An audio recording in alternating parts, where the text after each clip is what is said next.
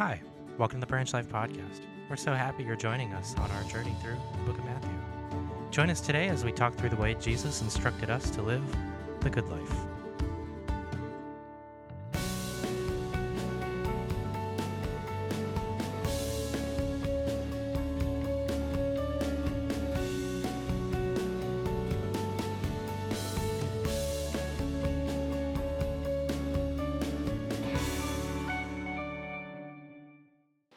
All right, welcome to Branch Life Church. Hey, if you're watching this on the premiere, it is Mother's Day, so we want to say Happy Mother's Day to all the moms out there. Thank you for what you do. We know that today is a day of celebration for many, but also a day of pain for others. And so we just want to say to you that we love you.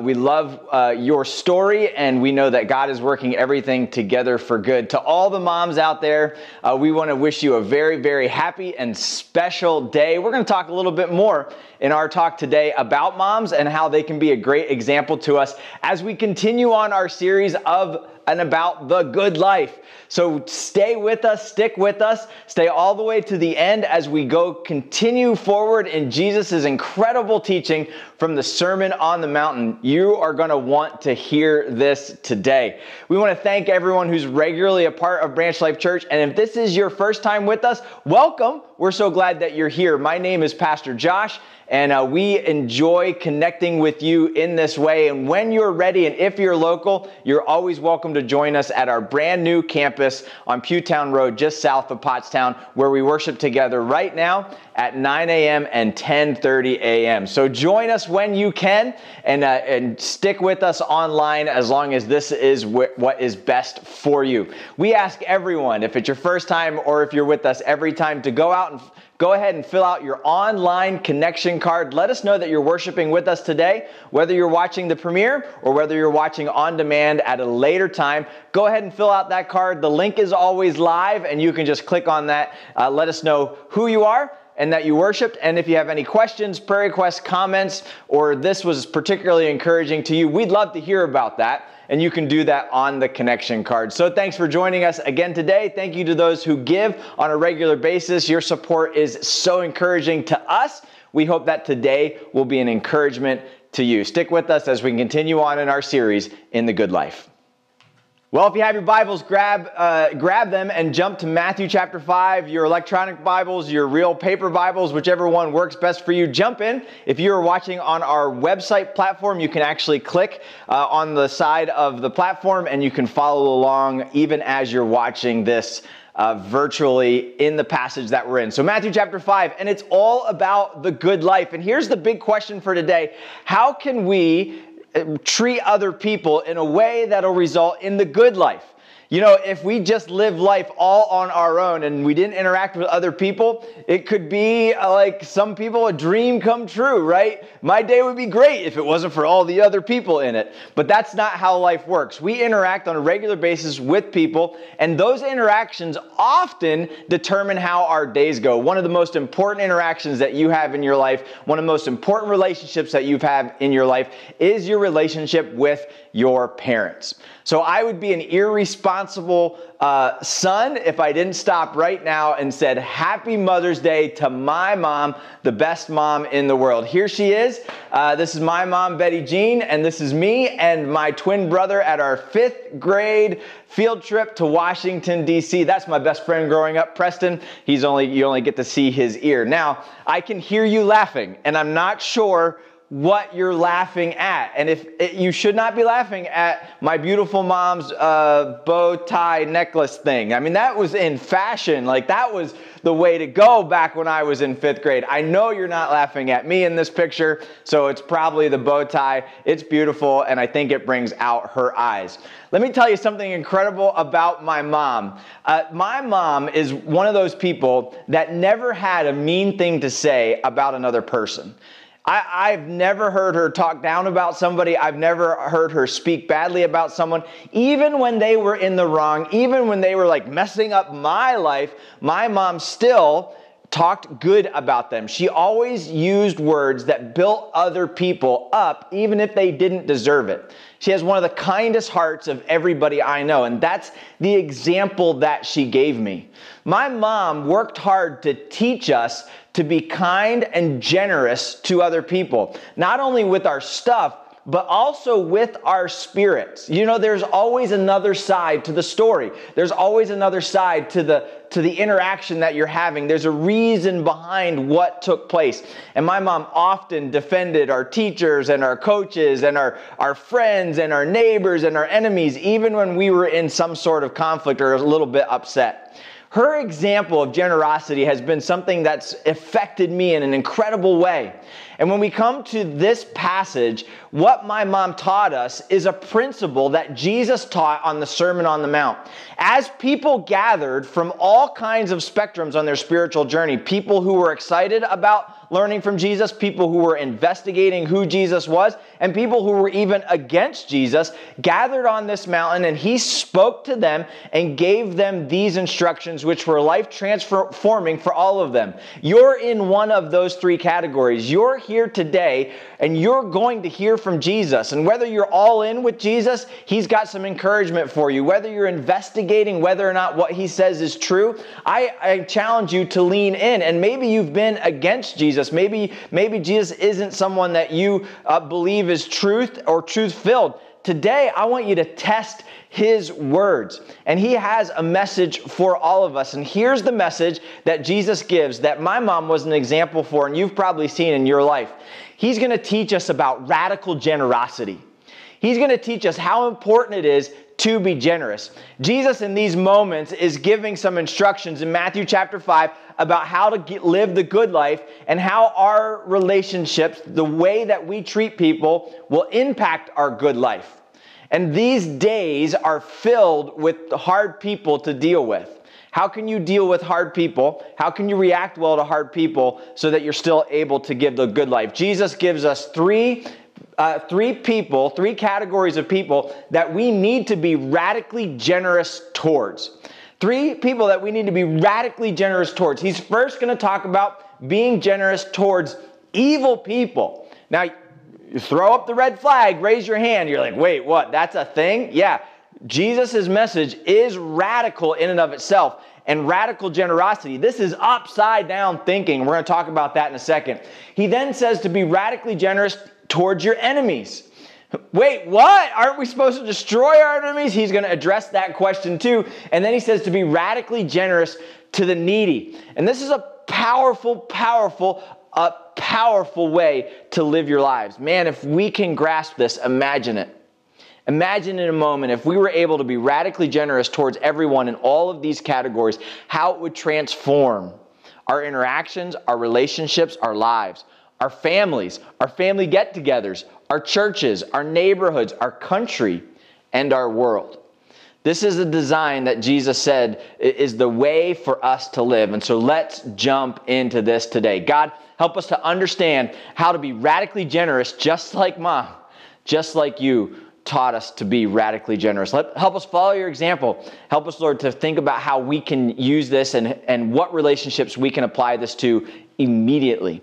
God, we pray that you would open our hearts and our minds today as we go through this challenge. All right, guys, we're jumping into it. Let's go piece by piece. As we're talking about radical generosity that's crazy, and that's generosity that we value at Branch Life Church. The first category of people is being radically generous towards evil people.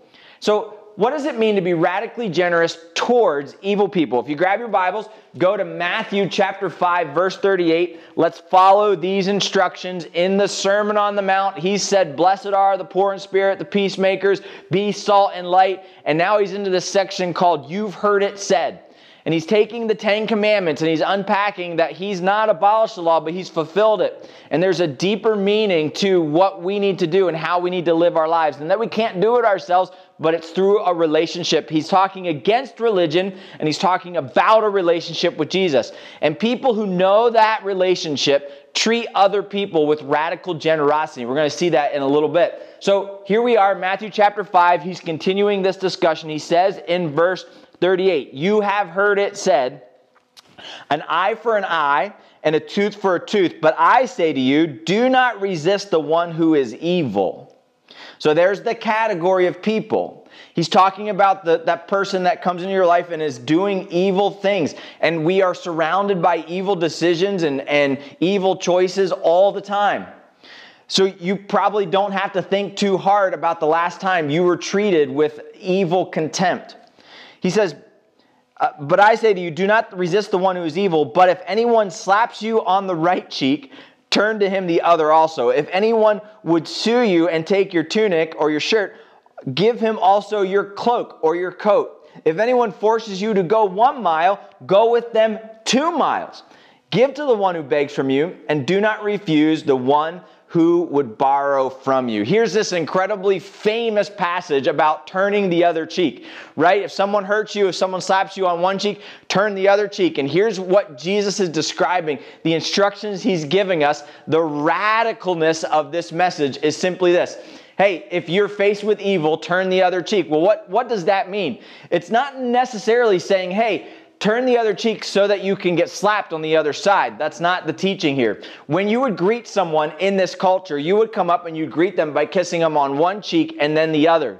And so in that moment, if you came up to someone who had evil intent and you went to kiss them and they struck you on the cheek instead of kissing you, if they caused you hurt or harm, you're still to offer that affectionate greeting to them.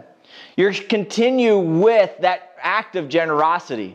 It's not, hey, hit me again, I'm not going to fight back. It's, I still love you.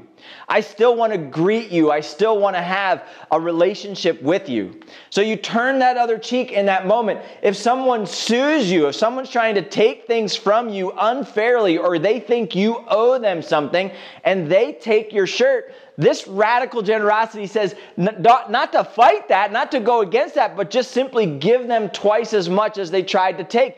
Give them your coat also. Man, how many times I've seen kids playing with toys. We have a wall of Nerf guns in our garage. And these are one of our sources of great fun and joy, but also one of the sources of greatest conflict in our neighborhood. Everyone's coming in and they want to grab these Nerf guns, they want to play with them, but they always want the other kid's Nerf gun. And we've seen it every week. One kid will have the best gun and another kid will come up and grab that gun out of their hand. The kid who lost the gun will get mad. That's my gun. I had it first. How dare you take it from me? Give it back. No, I have it now. It's my gun. I had it yesterday. And they start this fighting, and this fun thing that was happening then just simply got destroyed. Here's what Jesus is saying in this moment. He's like, if someone comes and takes your Nerf gun, give them a second gun and all the extra bullets. Can you imagine how that would transform that moment? Instead of being upset and angry, I lost my gun, going, oh, you want a gun? Here's another gun, and let's play. And the day continues to move forward. And instead of focusing on your loss, you now are focusing on radical generosity and how that transforms things. But man, if we can't get this on the playground, how are we going to get this in our dining rooms when we're around our families, when we feel slighted by a brother or sister? How are we going to get this around a boardroom when someone else in the business or someone else from another business comes in and starts attacking our profit margins and our proposals and our strategic plans? If we can't get this on the playground, how are we going to get this nationwide when dealing with evilness that's coming in from all around? Whether you feel like you're being attacked by evil politics or evil countries, God is saying, hey, we need to turn the other cheek. Give them your coat. If someone makes you go 1 mile, go 2 miles. This is literally where we get the idiom, go the extra mile. When you see something that's hurting you, how do you deal with that when they force you to do something you don't want to do? Go the extra mile. Have you ever had to be in a situation where you had to help someone because they did something wrong, because they messed up, because they forgot to get it done? You're supposed to go the extra mile to help that person, even when you're already put out, even when you're already off schedule, even when you're already giving because they still don't deserve it. Give them twice as much as they deserve. Radical stuff. And then he says, give to the beggar and the borrower. And here's what we do with beggars and borrowers. So many times we look at someone who's begging. We look at someone who's come to knock on our door and says, I need this. And we say, you should have planned better. This is your fault. I've got the sugar in my cabinet because I bought it in the grocery store because I knew I would need it. When you come and want to borrow a cup of sugar, you should have planned better. Or you're only begging because you made all kinds of mistakes. You did all kinds of things that you shouldn't have done. And anyone in there who could have figured out life would not be in this situation. And we start judging people who are begging or borrowing from us. And God says, don't do that. When someone is begging, when someone is borrowing, that means they're simply in need, and we're to give to them. We're to be radically generous to them, even if they don't deserve it, even if it's their evil choices that brought them to that position and to that moment. Man, this is radical stuff. And so Jesus says this to everyone on the side of the mountain, and their jaws drop. And they go, how in the world am I supposed to do this? I don't think that's what I've been taught. Jesus, we have been taught an eye for an eye and a tooth for a tooth. And we hear this all the time in our culture today. We talk about this every time we talk about justice and trying to allow people to get their just reward. And if someone punches you, you punch them back, because eye for an eye, tooth for tooth. If they take your Nerf gun, you take their Nerf gun. Nerf gun for Nerf gun, Nerf gun for Nerf gun. And we live on this principle, and Jesus says, hey, this is a law in the Old Testament, but we are treating it incorrectly. Remember, I've not come to abolish the law, but I'm here to fulfill it. So let's look at about how we get this wrong, and context matters. In Exodus chapter 21, this is where the law comes from. It says in verse 24, but if there is harm, you shall pay life for a life, eye for an eye, tooth for a tooth, hand for a hand, foot for a foot, burn for a burn, wound for a wound, stripe for a stripe. Amen, right? And we're all like, that's how it should go. That's how it should work. This makes sense. This is the law. And Jesus is saying, I have not come to abolish this law. As a matter of fact, this still stands. But what do we get so wrong? We get this wrong when we take this in a religious way instead of a relationship way. And so many people misuse this passage. Let me grab my handy whiteboard for you, and we're going to talk about eye for an eye and tooth for a tooth here for just a moment. All right, here we are in Exodus chapter 21, verse 24. We have the passage that says eye for an eye.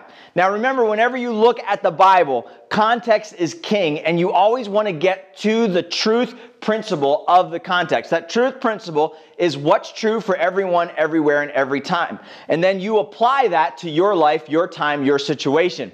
So Jesus says, or the Old Testament says, eye for an eye and a tooth for a tooth. In the context of this setting, this is dealing with giving justice. This is bringing to the people a law or a rule. And so when a judge or a person in authority has to figure out the just way to resolve the bad behavior, this was stolen from you, you were hurt, your life was taken, what is the right way to respond to that? How do we judge that? The legal standard should be an eye for an eye and a tooth for a tooth. This still stands as our guide, as our legal standard.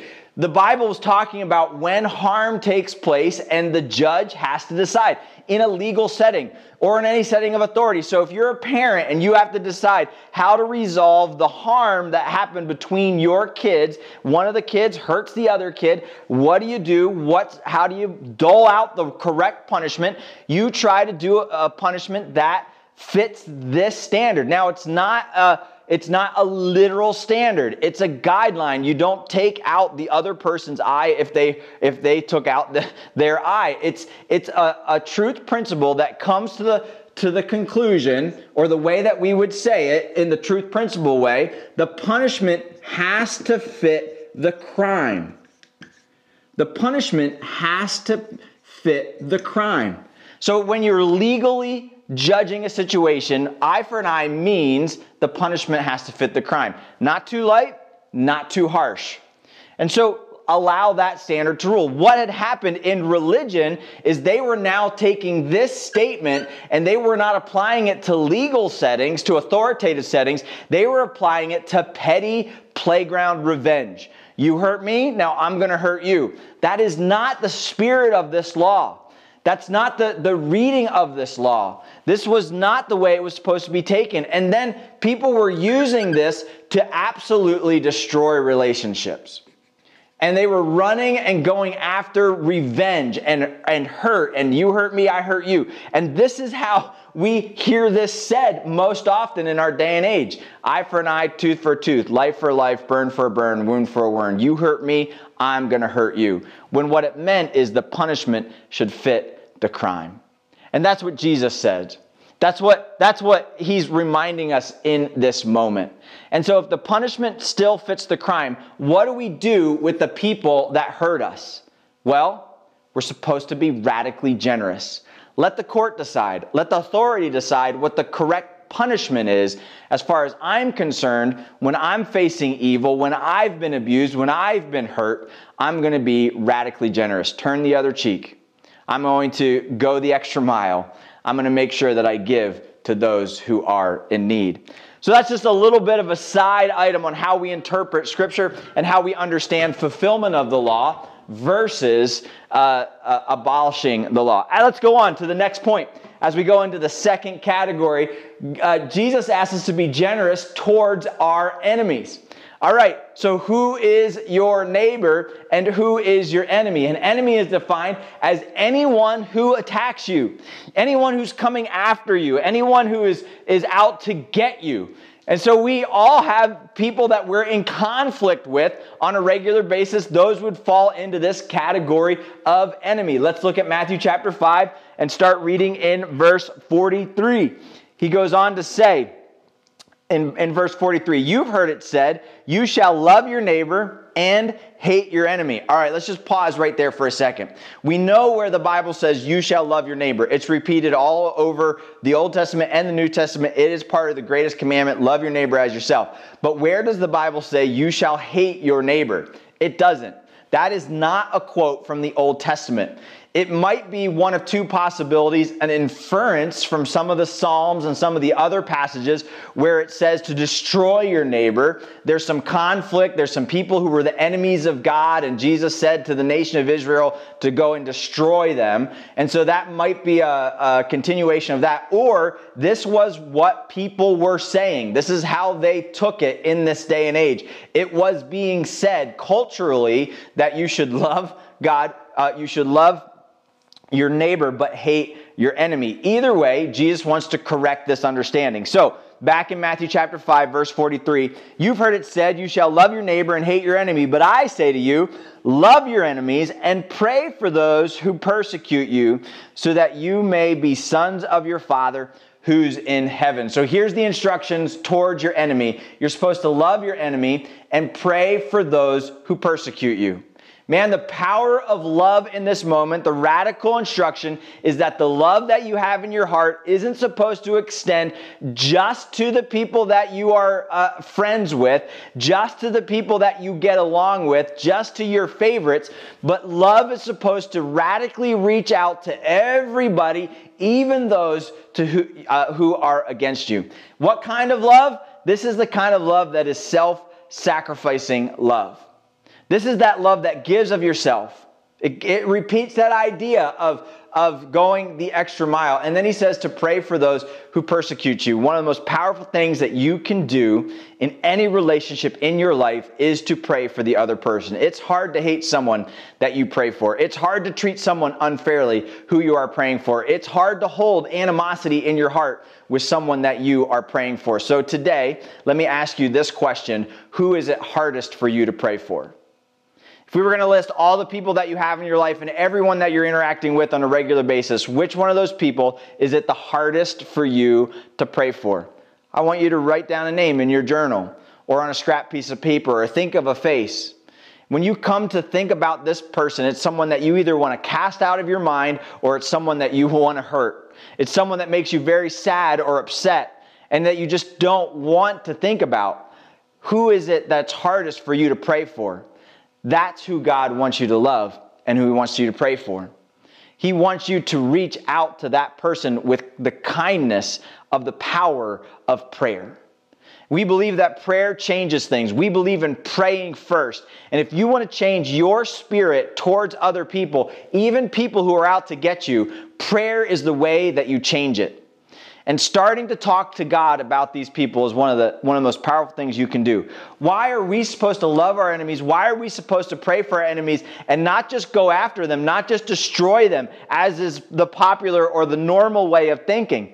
He goes on in the verse and he says in verse 45, so that you may be sons of your Father who is in heaven.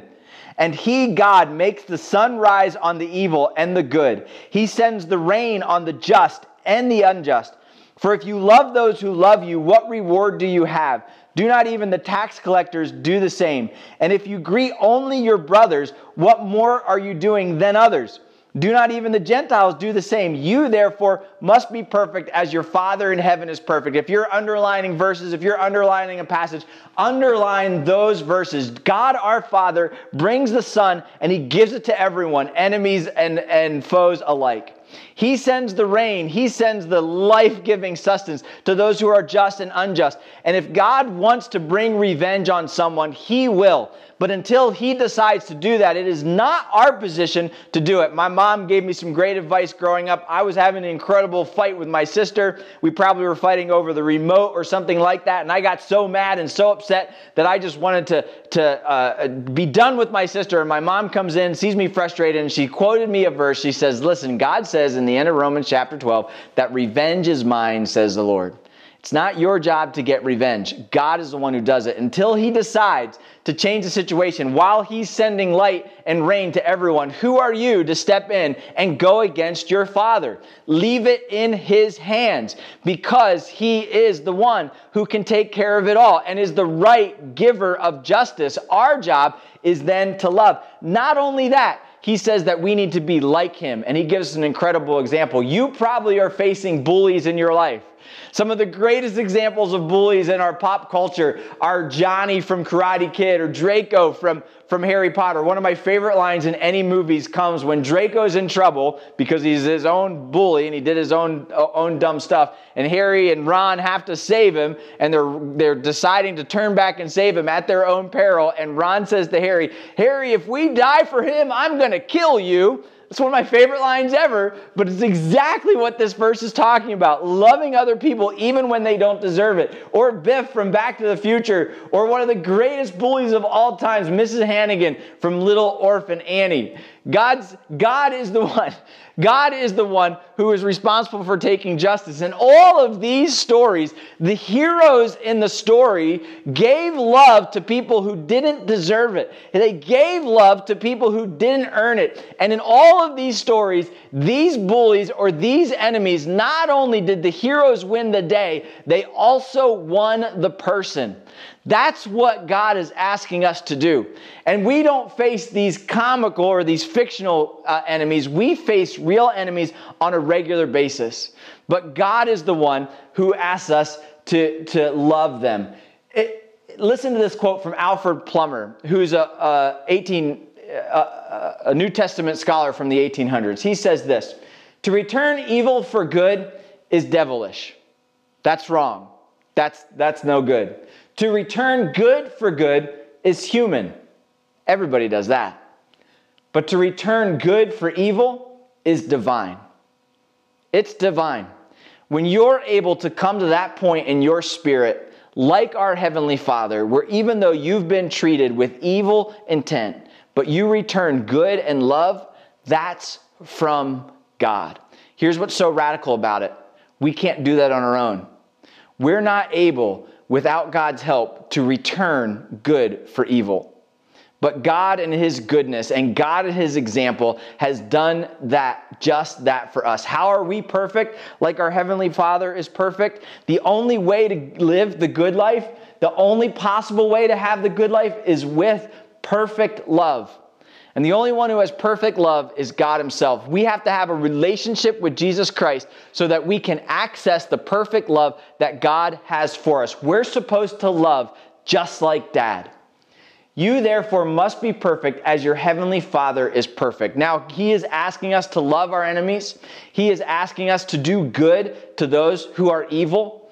And Jesus has done just that for us. We were the enemies of God. You were an enemy of God. We acted in evil ways towards our Heavenly Father, full of sin. And God, in His love for us, for God so loved the world that He gave His only Son, that whoever believes in Him will not perish but have everlasting life. Whoever, the evil enemies of God, can now become a part of the family of God because of His radical generosity. He died on the cross for us so that we could have life eternal. God loves you so much that He dies for you and now wants to spend eternity with you, no matter what you've done or where you've been, no matter what kind of hurt or harm you've caused. And when we have received that radically generous love, we are then able to give that radically generous love to all of those around us. We know that but for God's grace, we would be the evil enemies in the story. But because of God's love, we can stand in perfect love and give it out to others. This is an impossible task. You can't do this without God, but with God, all things are possible, and we can strive to be radically generous to the evil and to the enemies of our world. And here's the final category and the final example and the final thought we want to leave you today as we talk about radical generosity.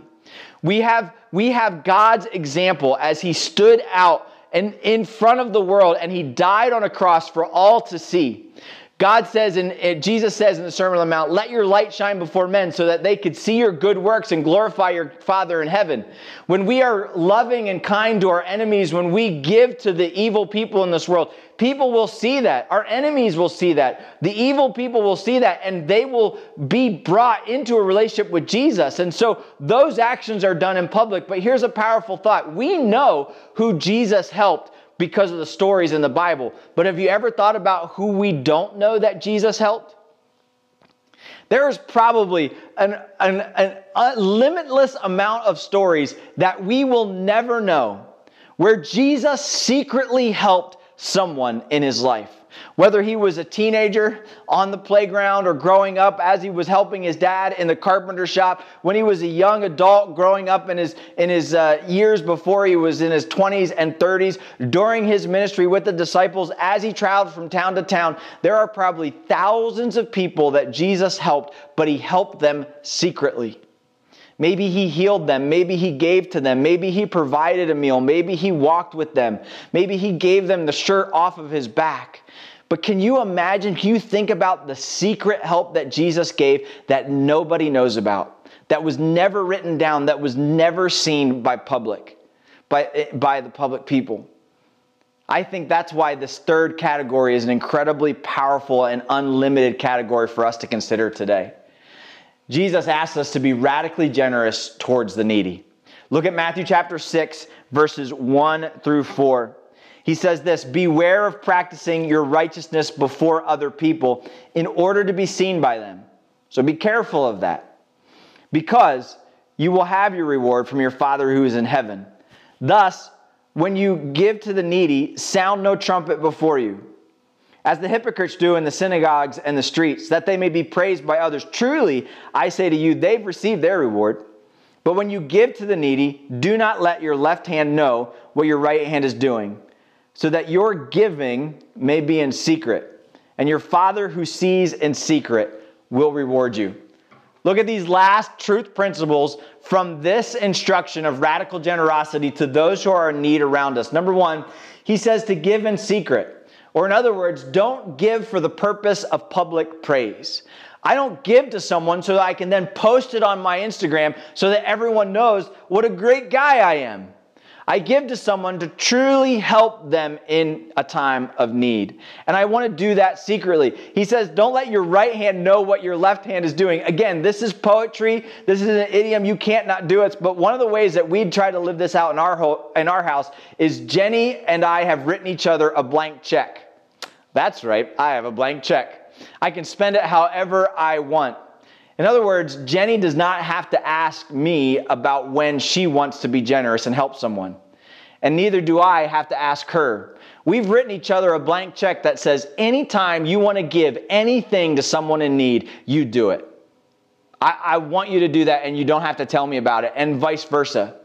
Anytime I see someone in need and I'm led by the Spirit to give to them and to meet that need, I don't have to even tell Jenny about it. My right hand doesn't even know what my left hand is doing. There are things that I don't know about that Jenny has helped people, and she's done it completely in secret.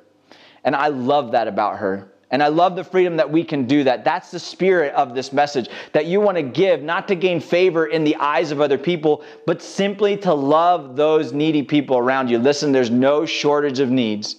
And so when you give to those that need it, just simply to help meet those needs. And then he says this, here's the powerful truth about it. God sees your heart.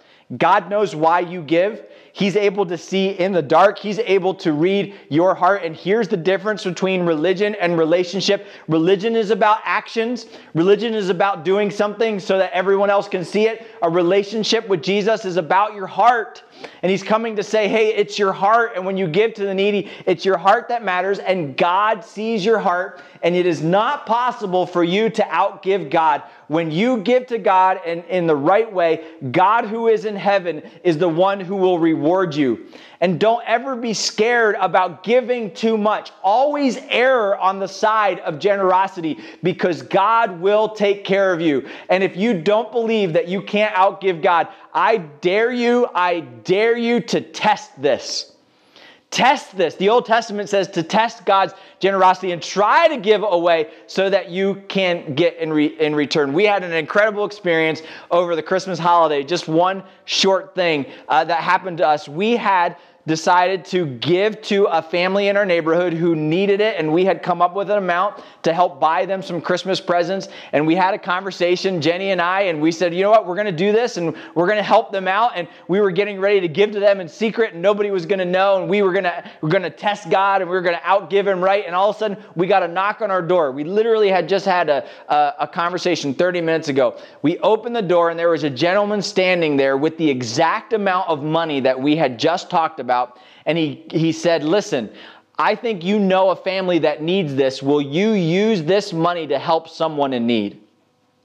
God provided the gift before we even gave it.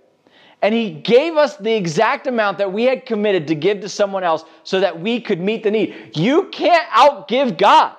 We just had a young man named Chris Beck who, because of COVID, had to rearrange his plan to go on to the mission field. And he was going to be in another country, but because of COVID, that got torpedoed, and another opportunity opened up, but it was very last minute, and it was expensive. So for he and a friend, they had to raise each $6,000 in the course of just a couple of weeks so that they could make the deadline to be involved in this new missions opportunity. So Chris gets on Instagram, and his friend gets on Instagram, and they start putting out the need, and he called me to see if Branch Life could help, and I didn't get the phone call, didn't get a chance to answer it until about 3 or 4 days later. And I finally call up Chris. I say, Chris, hey, what's going on, man? He goes, Pastor Josh, I need to raise $6,000 so we could go on the trip, and that's why I was calling you. And I said, all right, how much do you need? And let's talk about how we can help you out. And he goes, Pastor Josh, you're not going to believe it. We have it all. We have all the money. It all came in. And Pastor Josh, I can't even tell you how it came in. It came in thousands of different ways. People sent us money in the mail. We got stuff Venmo'd to us in small amounts. We had pledges that were given. We had stuff that was emailed over to us that people were saying, just go, we'll take care of it. He goes, Pastor Josh, all that money has been given. This radical generosity, this idea of outgiving God is something you need to test, because it is absolutely true. It's way better to give and to receive. But when we see God's generosity and happening through the hearts of spirits, it's a huge blessing. Chris and his friend are incredibly blessed by this generosity. And I know many of you gave to that effort, and they are able to now go spend their summer on the mission field doing the work that God has called them to do.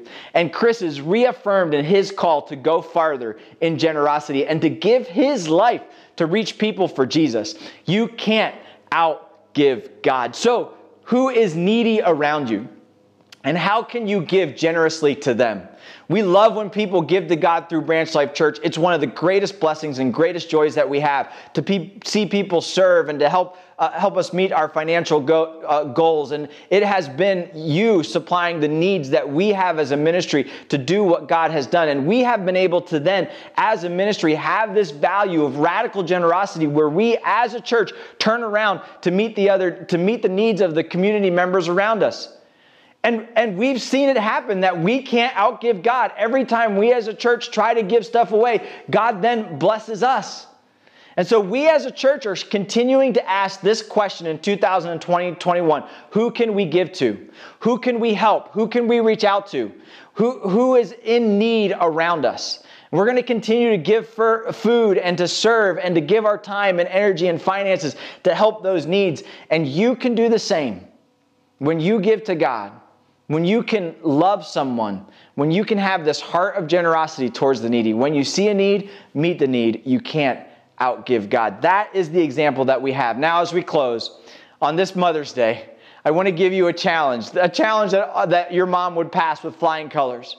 But this is a challenge just for you and a takeaway. It's a 7-day challenge that we're calling the Radical Generosity Challenge. Now, if you're willing to take this challenge, I want to encourage you to, on your connection card, to fill that out today and say, I accept the Radical Generosity Challenge. And don't tell us any more information, but here's what the challenge is.